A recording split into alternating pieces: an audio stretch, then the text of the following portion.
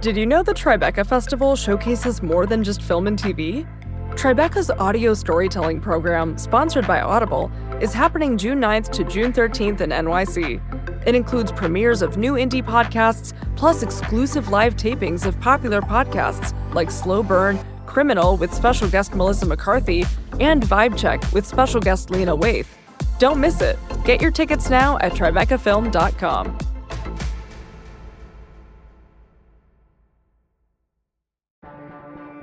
Get ready to laugh out loud at the Tribeca Festival, June 5th to June 16th in NYC. Experience hilarious talks, comedy specials, and feel-good films with your fan-favorite comedians like Hannah Einbinder, Judd Apatow, Neil Patrick Harris, Tig Notaro, and more. You have to be there. Get your tickets now at tribecafilm.com. I'm not saying we haven't had these dark chapters, but do we want to write a dark chapter in 2018 that's evocative of our worst moments as a nation?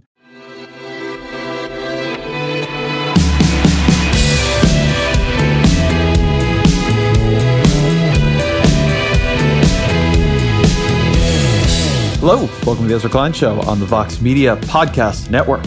First off, I apologize if the sound on this intro is a little bit wonky. I'm recording this on a cell phone on the road for reasons that will become very clear in a moment. But don't worry, the interview, this episode itself, it sounds great. We use real microphones and everything. You're going to love it. Okay, with that housekeeping out of the way, let me change emotional registers real sharply. Here's what I take to be the central question of American politics in the coming years. How do you hold together, much less govern, a country undergoing as much demographic change as our own?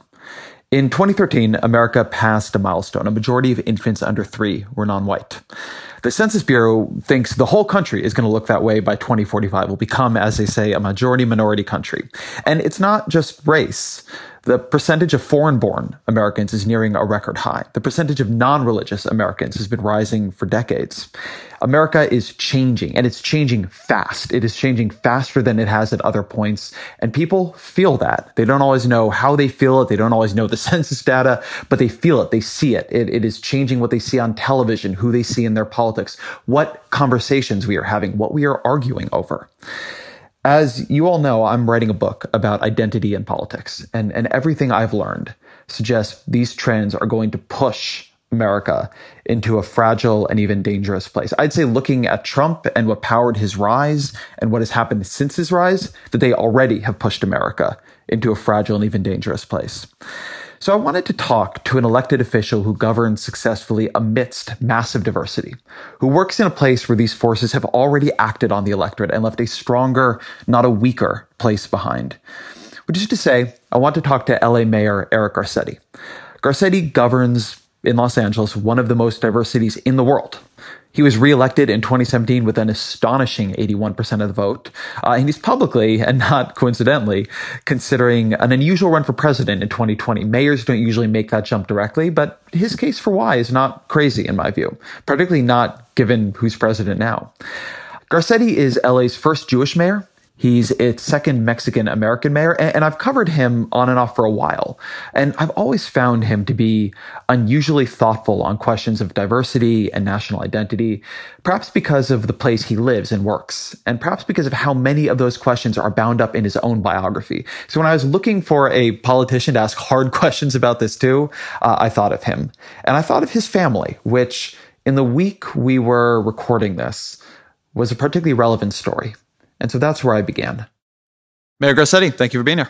Great to be with you. Thanks. So I want to situate us in time. We're speaking at what I think is going to be the apex of Trump's child separation crisis, which manages to merge both the administration's policy towards immigrants and towards refugees into one pretty toxic whole.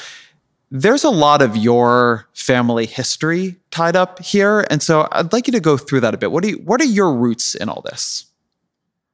Well, my roots are both personal and political. First, personal. I'm a typical American, which is to say, like all of us, a mix of different things. And on my father's side, my grandfather, Salvador, was born in Mexico. He was 1 year old when he lost his father during the Mexican Revolution. And my bisabuela, my great-grandmother, literally picked him up and started walking like a parent does to try to save their child. And she went through the border between Mexico and the United States in El Paso, and then eventually got her way all the way to Los Angeles. My grandmother, who my grandfather later married, was the daughter of 2 Mexican immigrants who had come earlier and settled in Arizona. So when I think about, would I be here? What sort of life would they have had if my grandfather had been ripped out of his mother's arms and they'd been separated? This is very personal. Secondly, though, it's political. I lead a city of 4 million people in a metropolitan area that's now the 3rd largest municipal economy in the world. And immigrants are the cornerstone of our story in Los Angeles, from people like Elon Musk, who are our top CEOs and wealthiest and most successful individuals, to the people doing the hardest work in our city. And families are complicated and usually blended. So the things that are happening at the border have resonance here because they probably are connected to families that already call Los Angeles home. So, and the other side of your family was, I know, not necessarily specifically refugee, but was fleeing when they came here. Absolutely. On my mom's side, they lived in what is now modern-day Poland and Russia, Ukraine, Belarus, and they were part of the Russian Empire, the western part of the Russian Empire, where Jews were allowed to live. And yet those Jews were victims of pogroms, forced conscription in the Russo-Japanese War. And it was about that time that the various great-grandparents on my mom's side all came fleeing that same oppression. That's what America has been, a place that has been welcoming to the refugee, to the person who's oppressed. Our darkest chapters are those in which we've closed our borders, whether it was in the Holocaust, turning away the USS St. Louis, or other chapters. And then, of course, unless you're a native, you're an immigrant, with the exception of, African Americans whose ancestors came in chains, but we all came from someplace else. And the story of this country has been our nation's move towards not just acceptance of people, but allowing them to work hard, not be judged by where they come from, but only what they want to contribute to this country. So the reason I wanted to draw this out is that it puts us right in the middle of what I think of as one of maybe the central narrative conflict in America right now, which is one way to read that story, and it's a story of American compassion. And it yokes our national identity to that compassion, the country that let your grandparents come here, stay here, and then that produced you, that has been able also to benefit from having produced you. Mm-hmm. And then there's also the other side of that story, that people hear it.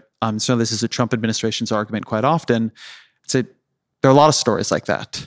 And we don't have open borders. And, if you follow that story to its logic, isn't that what people are really calling for? So how do you make decisions when there is so much need in the world? I mean, look, both quickly become classic slippery slope arguments, which I try my very best in politics to always steer away from.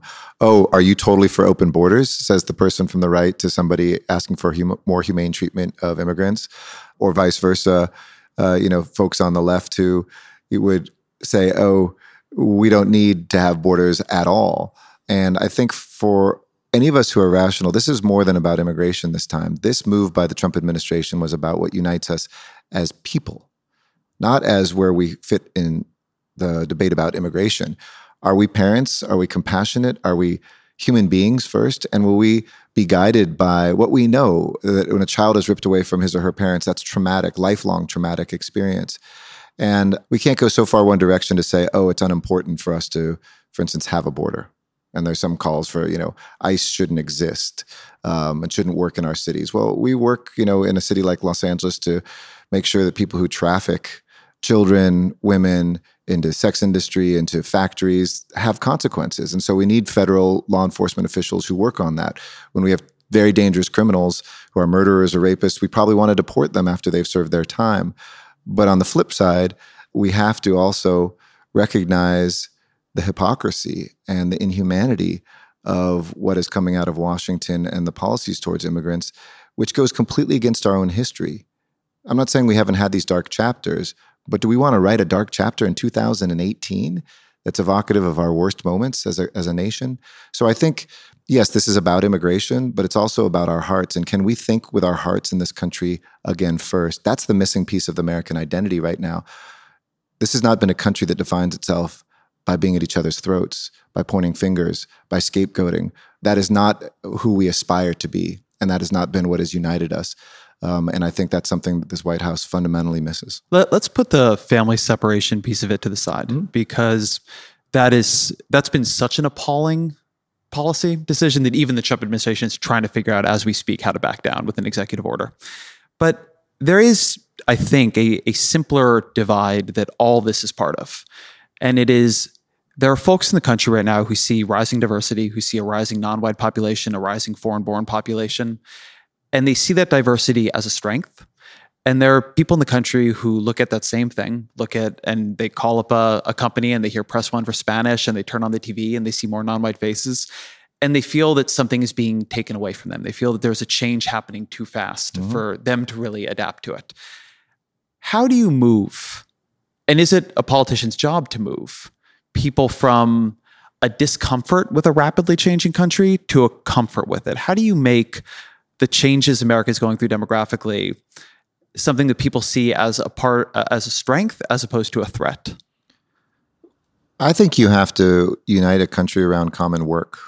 It's very difficult to bridge cultural divides by sitting down and saying, hey, we should just all get to know each other. And can't you tolerate this diversity more? Two words which to me are very shallow, accepting diversity or tolerating people. I'd like to have a country that works together for a better quality of life for everybody across those lines. And I think some of those divisions begin to recede when we do that. And I'll give you an example. Here in LA, after the riots in 1992, there was all this work where people wanted to say, hey, let's just get Koreans and African Americans together. And they talked with each other and knew each other. Like, it wouldn't be so bad. And that didn't really go anywhere.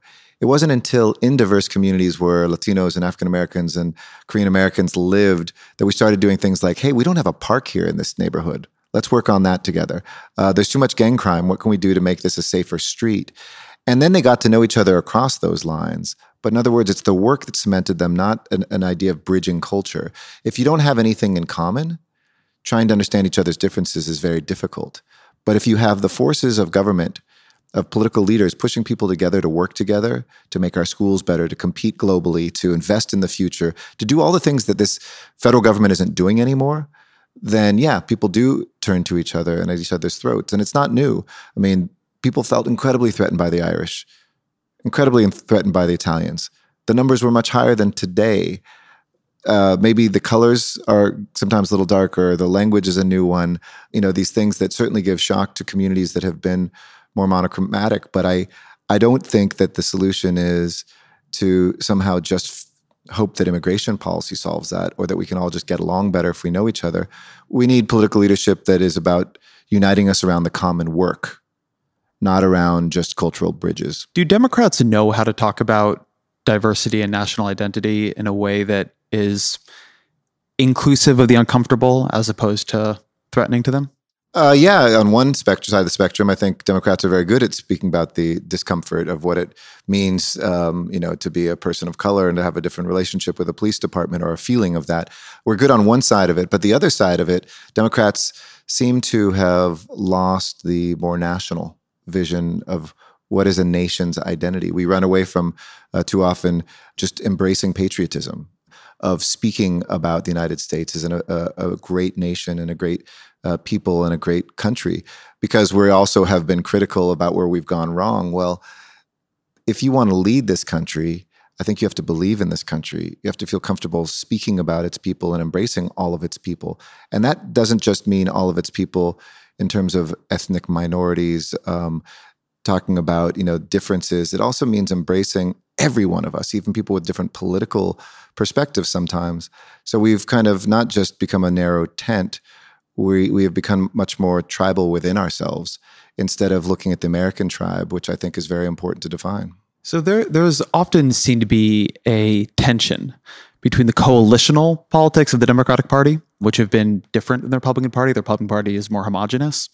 And this national identity formation, this rhetoric of national identity you're talking about, as the Democratic Party becomes more centrally dependent on Hispanic voters, on African American voters, on young voters, as it becomes more coalition that is diverse, is it possible for it to still be speaking from a national place?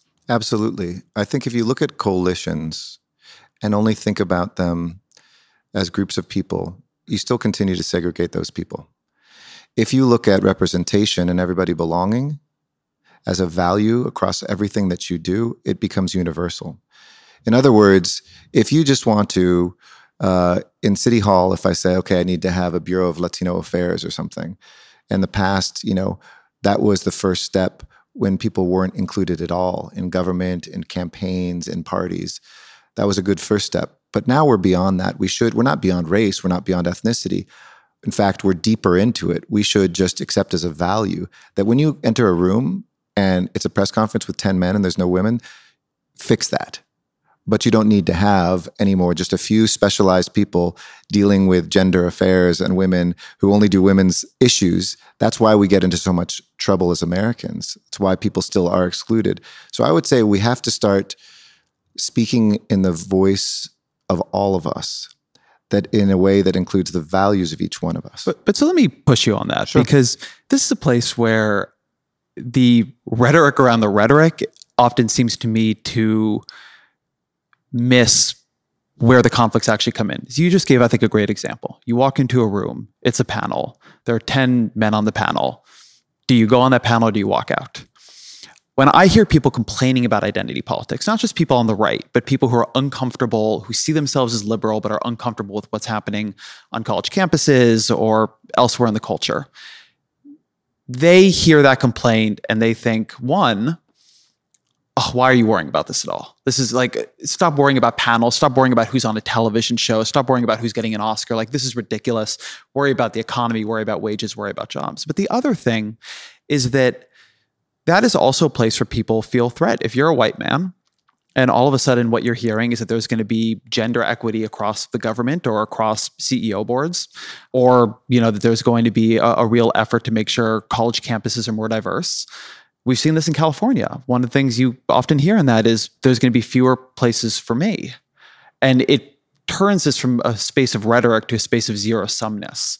So how do you hold both those things together? How do you hold both the desire to speak to everyone with the fact that if you're then going to still be reflecting the specific claims and concerns and needs of groups, you're going to be stepping into these spaces of identity conflict?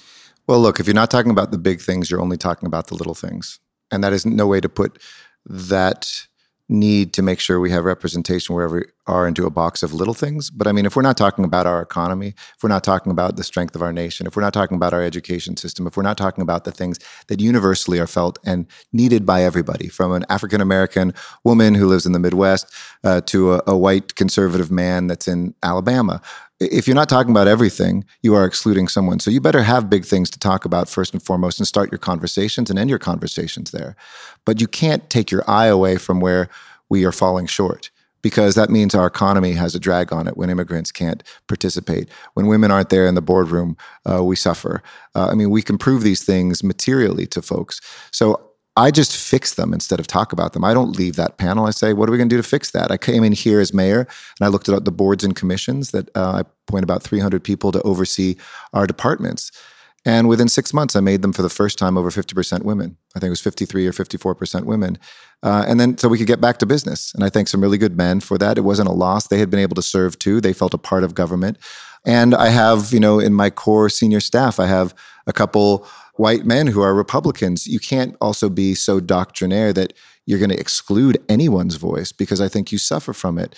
To have a deputy mayor who happened to have served as a elected Republican in this state enriches that table when we're going around in unpredictable ways. You might have the African-American woman say something more conservative than anybody at the table, and you might have that Republican white male say something on immigration that stops everybody in their tracks.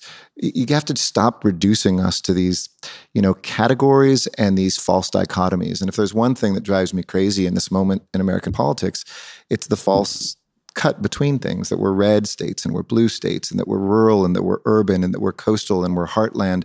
I remember a speech someone gave like that a while back. Exactly. Yeah. And I do think there are two Americas, but I think it's Washington and the rest of us.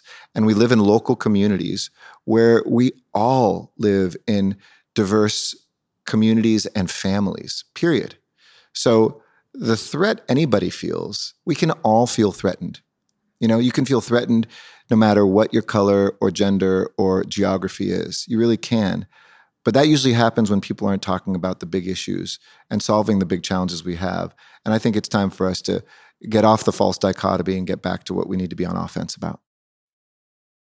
Let me pick up on Washington and the rest of us. So I usually live in Washington. I've been, to my great bliss, living in California for the last 10 weeks. And it's nice out here. You guys have a nice coast. Yes. I guess I'm a Californian.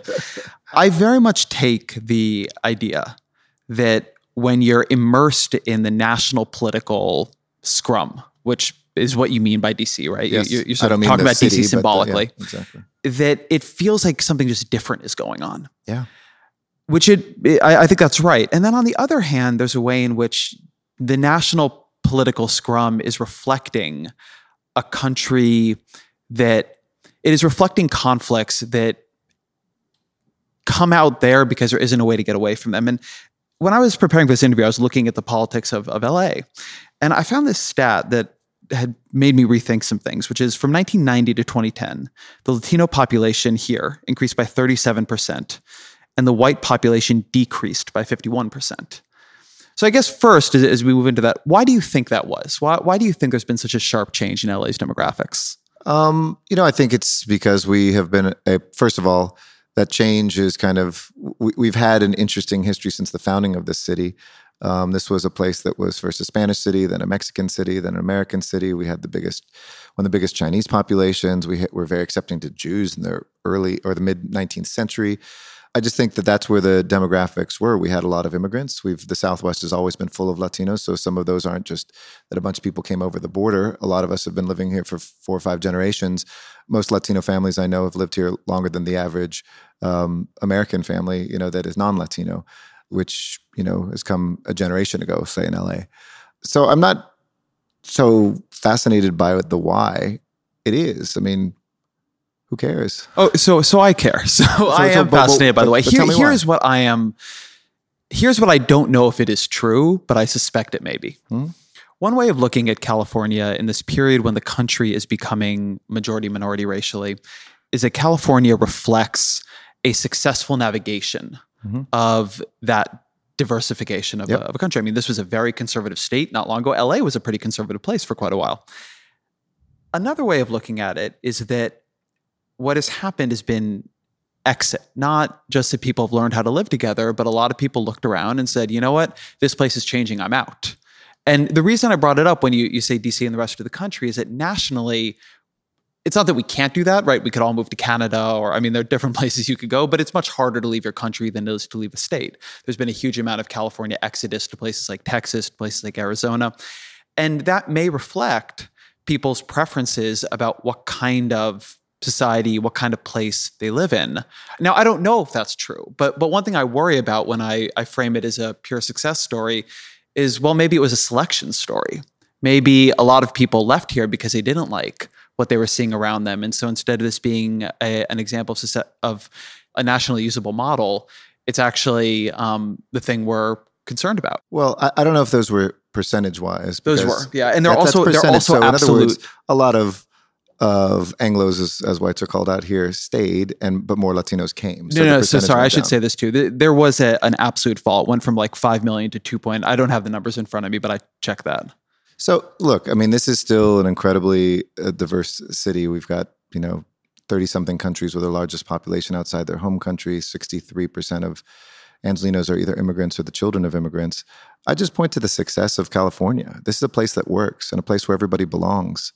I don't think people left because they didn't feel like they belong. I think that if you talk to your average white resident in Los Angeles, they feel very much that this is their home. Latinos feel that this is very much their home. There is always that cultural dissonance that happens for some people. It happened when all the Irish came to Boston. But that's very much a part of what Boston is. And I love going to Boston, I think I have a strand of Irish in me, but like most Americans, but I'm not very Irish. And that's not a part of my personal cultural tradition. So to me, I think we spend so much time as a country obsessed about culture and belonging in the divisive way that we've lost the conversation about talking about that in the uniting way. And I do think that in my experience over time, you don't have many people offering a vision of what the nation is. And the nation is different than the state. The state is a government and borders. The nation is the people. It's what's always made America very special. It was one of the most diverse nations in the world when it was founded, in the categories they had, the religious diversity. You looked at this country that's always been part of what we've struggled with, but ultimately embraced by finding common threads. On one hand, we have a party, the Republican Party, that's shredding those threads. On the other, we have a party that too often can only describe each of the threads instead of the fabric itself. We need to get back to an America where we're actually talking about that common fabric again, and we're not trying to rip it apart. So I'm going to give you the softball to end all softballs here, and you're welcome. Talk to me about that fabric, because one thing I do see happening is national leadership focuses the mind. And right now there's a lot of national leadership on our points of maximum conflict. Mm-hmm. And so it is priming all of us. It is giving us a lot of ways to think about the places in which we disagree and the places in which we're having a lot of trouble navigating the changes in this country. You are in a genuinely thriving city that is deeply diverse. Mm-hmm. So what does it look like, not on a meta level, but on an actual level, when you try to focus people on the places where diversity or just the mix of America are working? What do those topics look like? What is that? When you describe that fabric, how do you describe it? Well, I see it across America. I see when I go to Indiana with my wife, who's from Indianapolis, and sometimes there's Spanish at the airport, and you look and you can see the diversity in that city in the middle of the Midwest. It's more concentrated in LA maybe than most other places, but I actually see it throughout America, which is great. You know, when I was in Iowa, you drive through and you see Hmong and African-run businesses and restaurants, and you see this isn't just something that's kind of a coastal phenomenon. I mean, if you believe what you read, you'd think that this is exceptionalism, and it's really happening across America. And that, I think, is part of the difficult moment that people are facing. It's coming to some places it hasn't come to before, and there's no place it ever comes to where there isn't some cultural dissonance. You know, certainly happened here in Los Angeles. The biggest mass lynching in American history was of Chinese Americans 2 blocks from where we're speaking right now in the late 1800s. So these things are part of our history no matter where we are. But I do think that here in Los Angeles, we've gotten to a point where you can live with that fabric, not just as something that's interesting, but something that you feel is your own. So that a Koreatown in Los Angeles is majority Latino, where everybody embraces the Korean culture that's there, that abuts, a big Bangladeshi community and probably dozens of other cultures, but everybody kind of owns it. They feel like it's theirs. They belong. And I think that's the big thing right now for America is there's too many people on any spectrum or any kind of ethnic rainbow who feel that they don't belong. Can you say more about the word belonging? You've used it a few times. What does it mean to you? It's different than diversity, acceptance, tolerance, all those things that a multi-ethnic country usually we're given the options of like you either accept it and tolerate it or it's just called diversity. Diversity means we're still kind of in our own narrow lane, defined by one thing, defined by our ethnicity, defined by our parents' language or religion. When I think most people do feel an American identity and they want to belong. When I talked about national identity, that comes from the Greek word for birth. We're not all from the same family. We're not a blood nation or an ethnic nation, a mythical ethnic nation like other parts of the world. We're a civic nation, but there's something that we do share through our birth. We share through our life here in America. And that's the piece to me that's missing is right now people feel lonely, isolated, cut out. And when politicians say, oh, you can blame that person as to why, that's very resonant for a lot of people. That's Trumpism. And that's usually much more powerful, as Bill Clinton has said, the politics of division and subtraction. But over time, I think we all get traumatized by that. And we do hunger to go back to a politics of addition and multiplication, that Americans want to think of themselves as fighting for the underdog and being generous to one another. They don't want that to always be done by government for them, but they do feel a sense of not belonging. And the second thing why belonging is important is I don't think people feel free right now. And it's not the freedom that we talk about, either left or right, of negative freedoms, of the right to my gun or the right to my reproductive rights or the right to marry whomever. It's the right to, that people don't feel the freedom anymore to live a good quality of life, the freedom to send their kids to college, the freedom to be one medical bill away from bankruptcy. Those two things right now of kind of a sense of belonging culturally to a nation and a sense of freedom economically, I think are the two twin pillars of what I call this age of anxitement. It's like anxiety and excitement at the same time. These amazing things that are happening that we're still, I think, optimistic and excited to see and be a part of, but the tremendous anxiety that goes on top of that, this kind of anxitement we live with of technology is great, but will I have a job? They're curing diseases, but can I afford my health care? And so on and so forth. And that's why I think belonging is so important, and the idea of freedom is so important to be talking about again. How do you foster belonging? How is that something that leaders or governments have the power to do? I think demanding a common compact again of participating in solving our nation's problems, that welcoming people to the table, and then when they're at the table, not demanding, but expecting that we all have a responsibility to give to each other and to this nation, that it is through our own labor and through our own hearts and through our own, gut work that we will stay great. But make that concrete for me. How do you give? You're somebody who feels alienated from the political system, like it doesn't care about you. You live in Indiana, as you mentioned. How do you participate? Here in Los Angeles, it's you look at people living in tents on the streets, and we give them a way to participate, whether it's volunteering or voting for the two biggest measures to build housing for homeless and to provide services for our homeless in the cities and I think this nation's history. You give people the opportunity to say traffic sucks and local government isn't broken completely. Washington feels like it is, and I don't expect, a Dwight Eisenhower to come with a, interstate highway system, but I'll vote for Measure M, our initiative to build 15 rail lines, because maybe I won't feel it right away, but my kids, I hope, will, so that they're not stuck in this soul-crushing traffic. And then you bring people together who aren't always at the table with one another. I gave a graduation speech recently, and I said, if you're rabidly anti-Trump, when's the last time you sat down with a Trump voter for a while and just listened? Not like got into a debate, but just like listened, and not on the two or three things that are the most divisive. Just understand a person.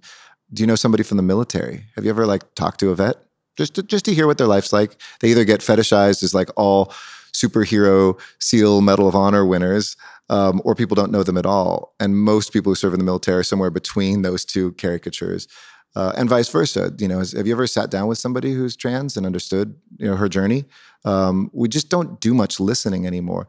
And I think if we're going to get people to belong and feel like they belong, they have to feel listened to. It's funny. I've been thinking a lot about the idea of listening because the debate we're having over identity politics and political correctness, when you really hear what people are getting upset about, a lot of it seems to me to come down to listening. You don't hear me, you don't see me. Yeah. Or conversely, somebody saying, I'm offended by you saying that I don't understand your experience because I'm a white man. Mm-hmm. There is a question I think that we all have to answer a lot, which is, when we hear someone say that something is wrong for them, how much weight do we give it? Mm-hmm. Or how much do we look at it from our own lens and say, well, that's not wrong for me. That's never bothered me. Those microaggressions, I don't think I would even notice them if they happened to me. And it does feel to me that a lot of divides right now, and it's true on both sides. I mean, I think a lot of people hear pain from Trump voters and they say, this is ridiculous. You're part of the most dominant group the world has ever known. If you're, in this case, a white man, how dare you have pain? There's a real question of when is listening merited, when is it weak, and when is somebody demanding you listen to them cover for them not having to change their own views?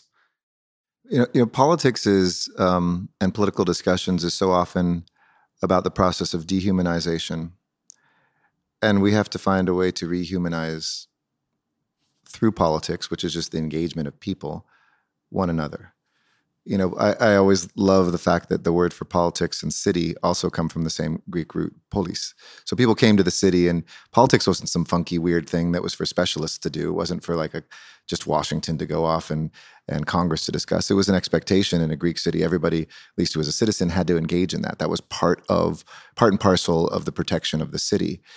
And the best advice that was ever given to me was my predecessor on the city council, a woman named Jackie Goldberg, once told me, you can't dismiss people's fear. You have to understand it. And she was talking about affordable housing, how sometimes people were like, I don't want affordable housing built next to me.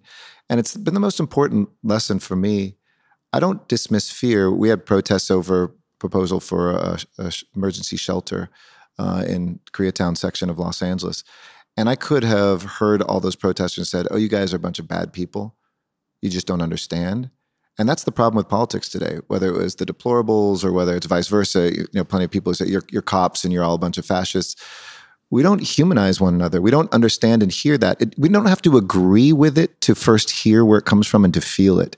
Because you'll never transform yourself or that person if you don't understand where it comes from. And so I always say I never dismiss people's fears. I listen to them and try to understand them. I may still stick to my point, but it helps me now explain, oh, I get where you're coming from. And that actually makes sense what you're saying. Let me tell you why I think this solution, though, is the best way forward for all of us. And we've lost that ability. So we just kind of dehumanize each other, trolls on the feed, the back and forth of social media, so-called debates, disruptions at town halls. I never won an election by talking. I won an election by listening every time I've run. And if you can't do that and accept and hear people's fears, you won't move this country forward. We'll just dig in deeper. There is a way in which listening to people's fears, it sounds real good. And then you hear that the fear is that when Mexico is sending their people, they're not sending their best. Mm-hmm. Or you hear the fear is that, MS-13 is streaming over the border. Or you hear the fear is that affirmative action is leaving no space for white kids in colleges. Or from the other side, you hear the fear is that the government is not big enough. You hear that the fear is that the state is not providing literally everyone health insurance, when that sounds ridiculous to you. I think it is a pretty unusual political talent for someone to be able to both be principled in public debate without making their opponents more afraid. Mm-hmm. And the media, my industry, we do not help with this. We report the scariest things everybody says. Sister? Yep. But I do think this is a time, and now it's on both sides, of unbelievably intense fear. The right became very afraid under Obama. Something was dramatically changing. The Tea Party was a movement of fear. The left is very afraid under Trump. And in 2020, you're going to have a lot of people running on the Democratic side, very plausibly including you, who are navigating a country that is as afraid of itself and each other as it has been in memory, certainly in living memory. How do you speak up for people who need to be spoken for while navigating the fears of the very powerful fears of those on the other side? You can only embrace fear for so long, both individually and I think collectively. And I think too many people are falling in the trap of that fear of staying in that debate. I just said you have to be able to listen to people's fear, but I don't spend a long time, I don't say now for the next hour, just keep telling me more and more about that. You got to understand where it comes from. And then you got to think through a way out of that, where you give people hope, where you give people a different way forward, where you say there is a role for you and a place for you in the future economy. And I understand why you fear that. We can create something where you have decent retirement and healthcare. We can create jobs even as your sector is being threatened in manufacturing or coal to be able to have a really good middle-class existence.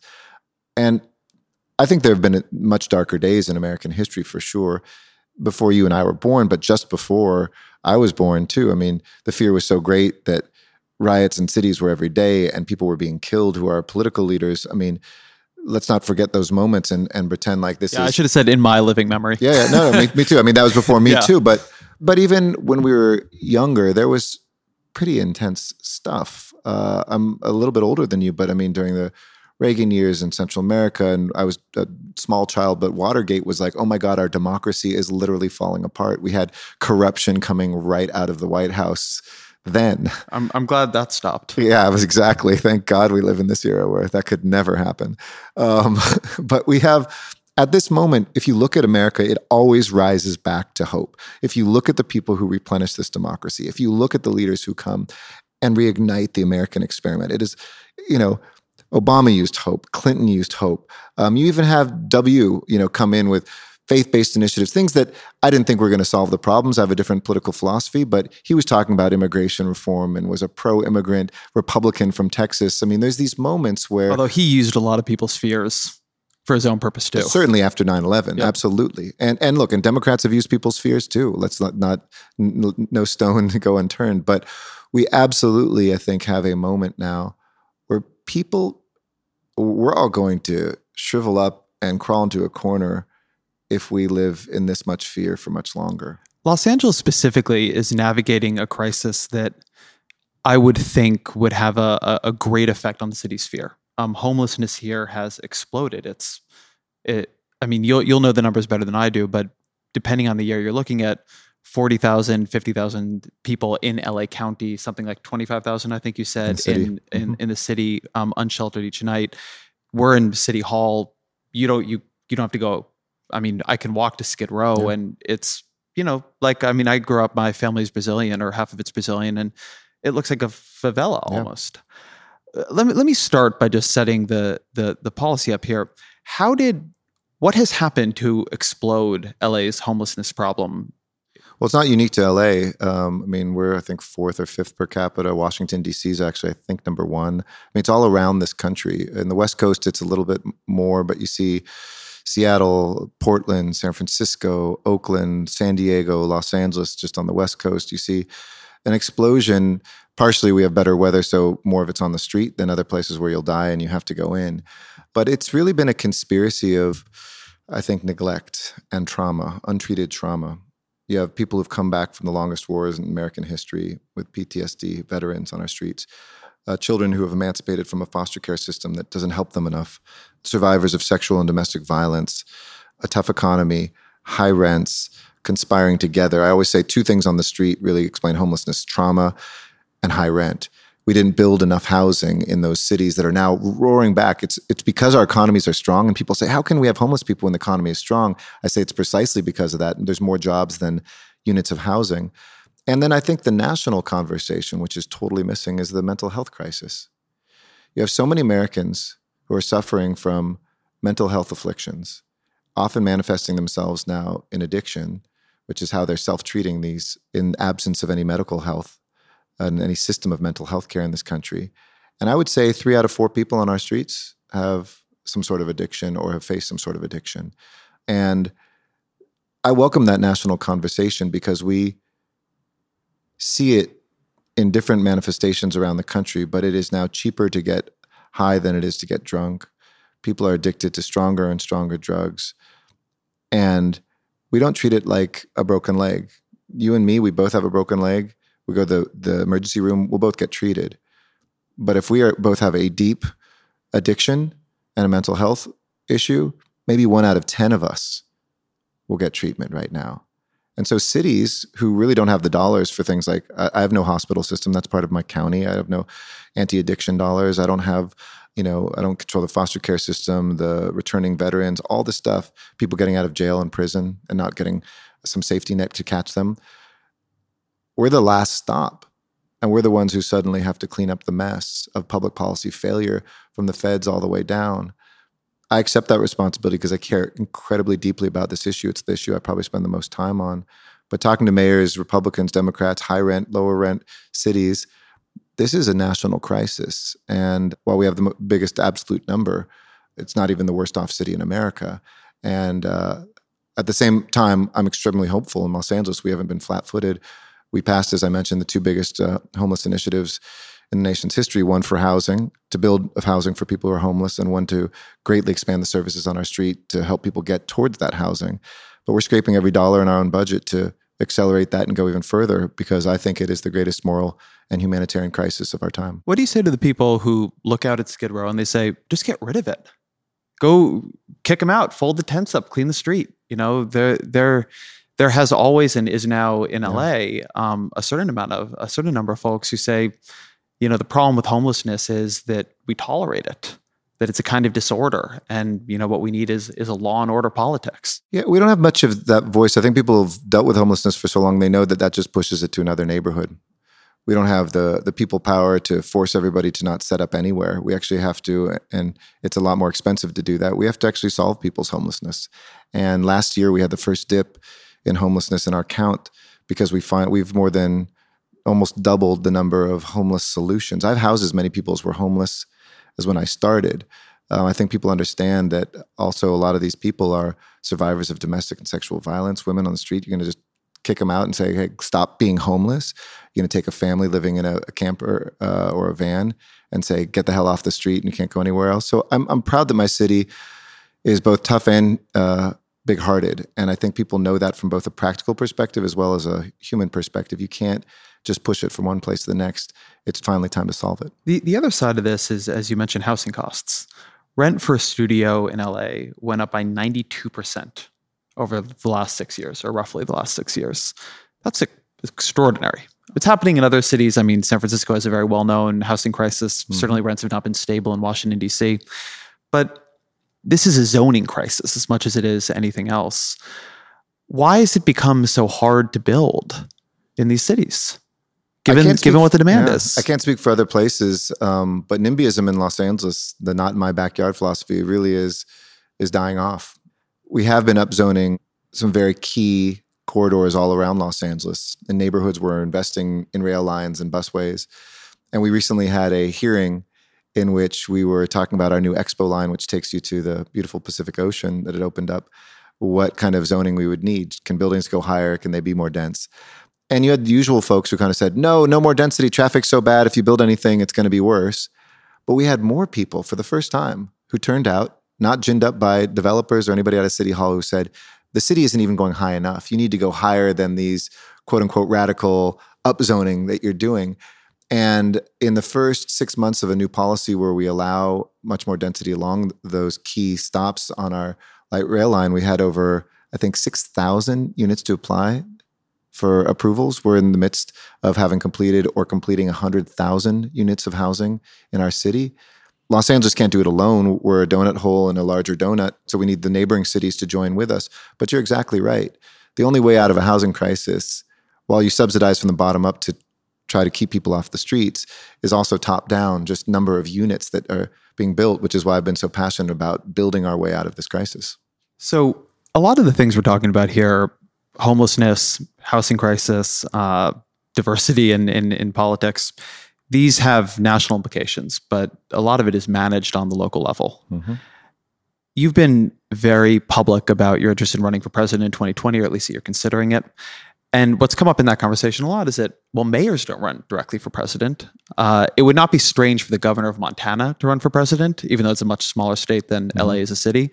But there is a surprise that comes up in the conversation when they hear mayors, and you're not the only one, are considering running for president. What do people miss about being mayor, about running a city, when they don't see it as preparation for national office?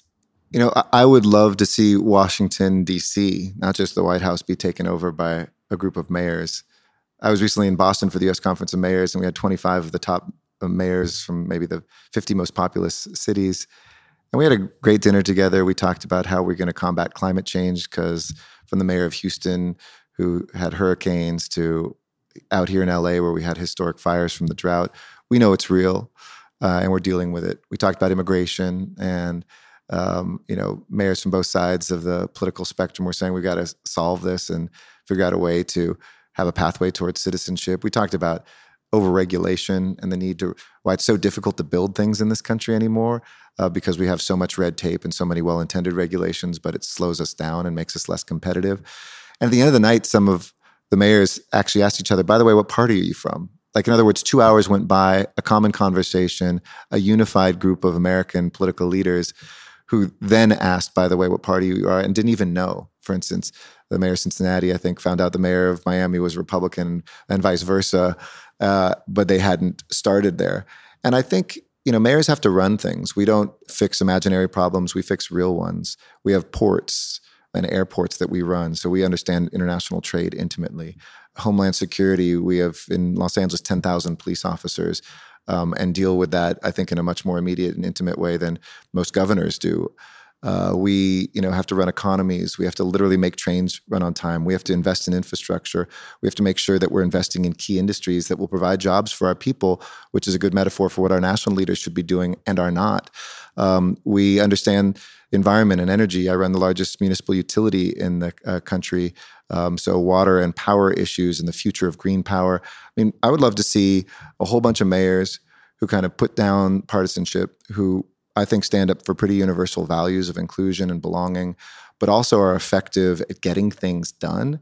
As a mayor, I can lower my city's business taxes, I did, and raise the minimum wage at the same time.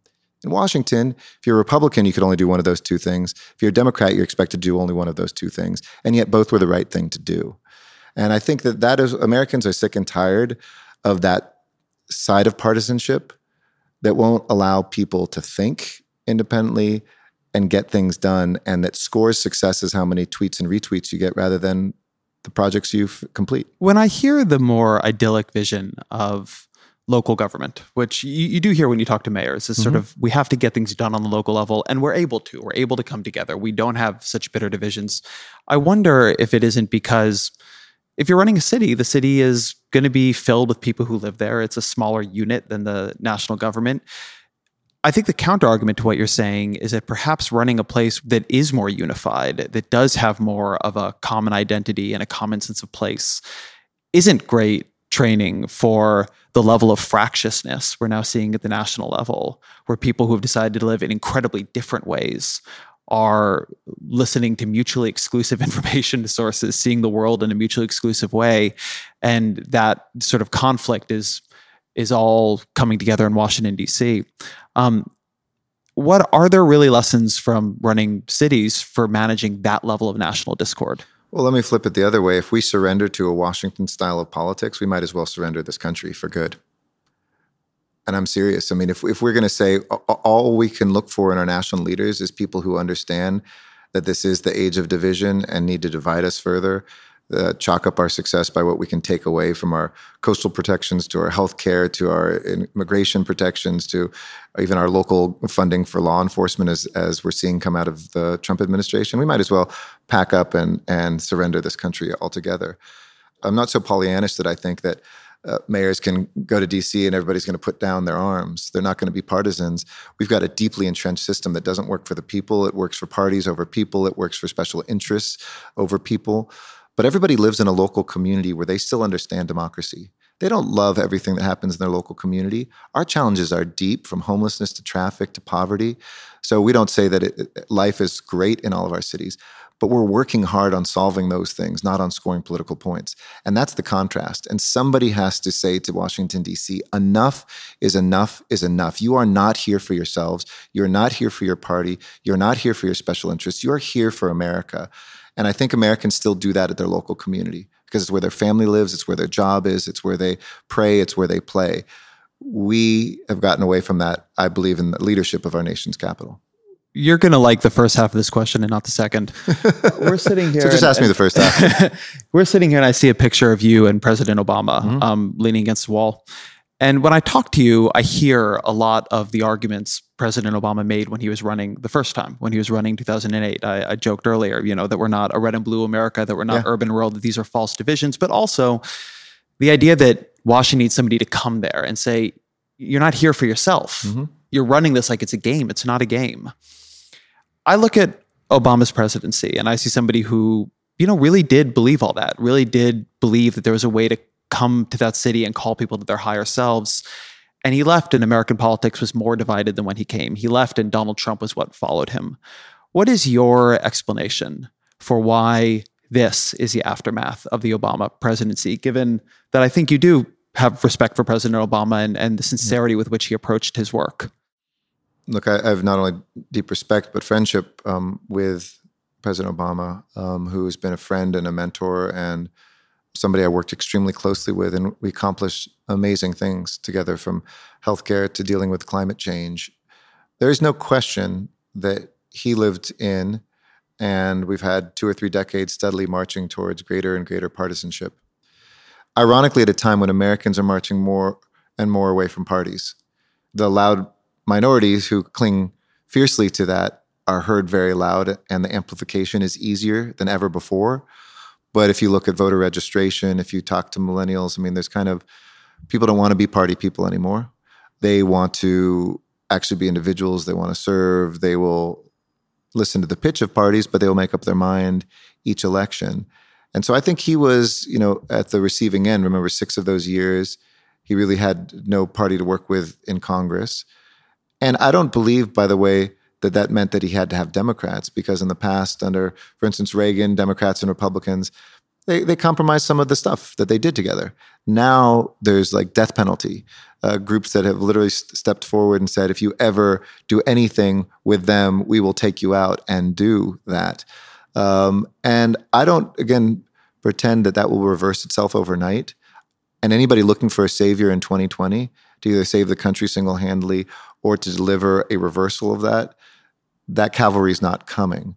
But I do believe that if we look at 2018 and the work that we can do inside states and not just at the national level, if we focus on those things that are working at the local level and demand that they be everywhere and build a grassroots constituency for that, from ending gun violence to combating climate change to making it easier to get things built and building out a crumbling infrastructure in America, then I do think that will shift. We've got to at least tilt it in a different direction. And I think President Obama, President Trump were at what I hope to be the tail end of that momentum towards greater partisanship. It won't go nonpartisan overnight. It may take many presidents and Congresses to get there. But I hope the American people rise up and demand that, because I see that still happening at the local level. I'll say that I'm more pessimistic than you. I think we are not nearly at the tail end of the partisanship. I think it's getting worse. And I think there's a lot of data behind that. I take your point about people calling themselves independents, but they're voting like partisans. But something that I do wonder is, I always wonder about the counterfactual Donald Trump. The Donald Trump who came in and it turned out the election kind of was a con. And he came in and he worked on infrastructure the way he said he would. And he probably did his tax cut bill too, but he didn't come in with the travel ban. He, let go of some of that. I do wonder if there isn't a version of an agenda that is a little bit more the local trash pickup agenda, the roads and, infrastructure agenda. One of the dynamics of politics as I see it is that we are very focused on the things that arouse the most conflict.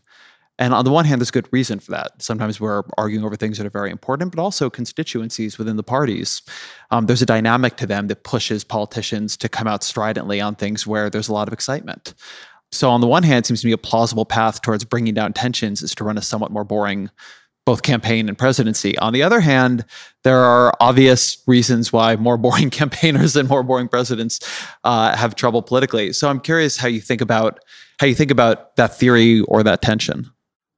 Look, I think that's spot on, but I don't think that the small things make you boring or have to make one a boring campaigner. When I was out there running for mayor, we talked about big visionary things like, let's go after the Olympics, which we did, and we won the Olympics. And people are excited, and it's transforming and can transform the city once again. But people really wanted to know that their streets were going to be paved. They were passionate. It was sexy to them. It's the biggest thing. They told me the particular pothole. When we were able to come in with my administration here and say, back to basics first, do your core job first, it liberated us to also go after the big things, like trying to end homelessness, be a part of solving climate change, being able to go after the Olympics, attract the Lucas Museum, raise the minimum wage. But if you're not paving the streets, if you're not fixing things up, I think it would be a relief to the American people for someone to come in and to say in a dynamic way, let's do our core work first. Let's get that back. Let's think about where people live and their healthcare and whether they can pay for college and what their housing struggle is. Let's talk about where your job will be in the future. Sometimes we're like, no, let's talk North Korea, let's talk immigration, let's talk, reproductive rights, like things that we also have to have the capacity to talk about when asked. But I think the American people would embrace, would be relieved, would find it incredibly attractive to have a conversation about where they actually live. I don't see those as unexciting. And I think anybody who sees those as small things doesn't understand the American people. And I'm not saying you said this, but those folks who would say, oh, that's not what presidents do, it's condescending to the American people. American people live their life trying to make their family unit, their block, their local community a little bit better. We spend 99% of our time there, not 99% of the time in Washington or in international relations. And I think that done right, people would let us do the big stuff following that when they trust you, when they trust that what you want is something better for them. I know you've got a city to run, so I'll ask you the question we used to wrap up the podcast, which is, what are 3 books you've read over the years that you've liked, that have influenced you, that you think the audience should check out?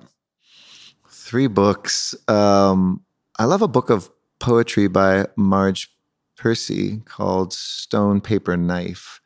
It's about 20 years old now, maybe even a little bit longer, but it speaks to the never dying idealism of how we find the biggest things in our fellow flesh, our brothers and sisters, our people around us. That's a great, great book. I love Jorge Luis Borges, his book Ficciones or Fictions, which has a lot of short stories. Short stories definitely keep my attention. I'm so busy. But it also kind of speaks to the randomness of the universe and how so much depends on luck and the fantastical. And third, if nobody's read it, I think What It Takes is the great classic of running for president. In the 1988 presidential elections, Richard Ben Cramer. It's a great, great book and one that I've always enjoyed. Yeah, those would probably be the 3 that I'd throw out there. Mayor Eric Garcetti, thank you very much. Thank you. All right. Thank you to Mayor Eric Garcetti for giving us the time. That was the Ezra Klein Show on the Vox Media Podcast Network. Speaking of Vox Media, if you're not watching Explained on Netflix, what kind of person even are you? What's wrong with you? Gotta get that fixed. Anyway, as always, thank you to my producer, Jillian Weinberger. Thank you to all of you for tuning in. We will be back with another interview about something potentially tearing our country apart or bringing it together. Who knows? Maybe it'll be an optimistic episode next week.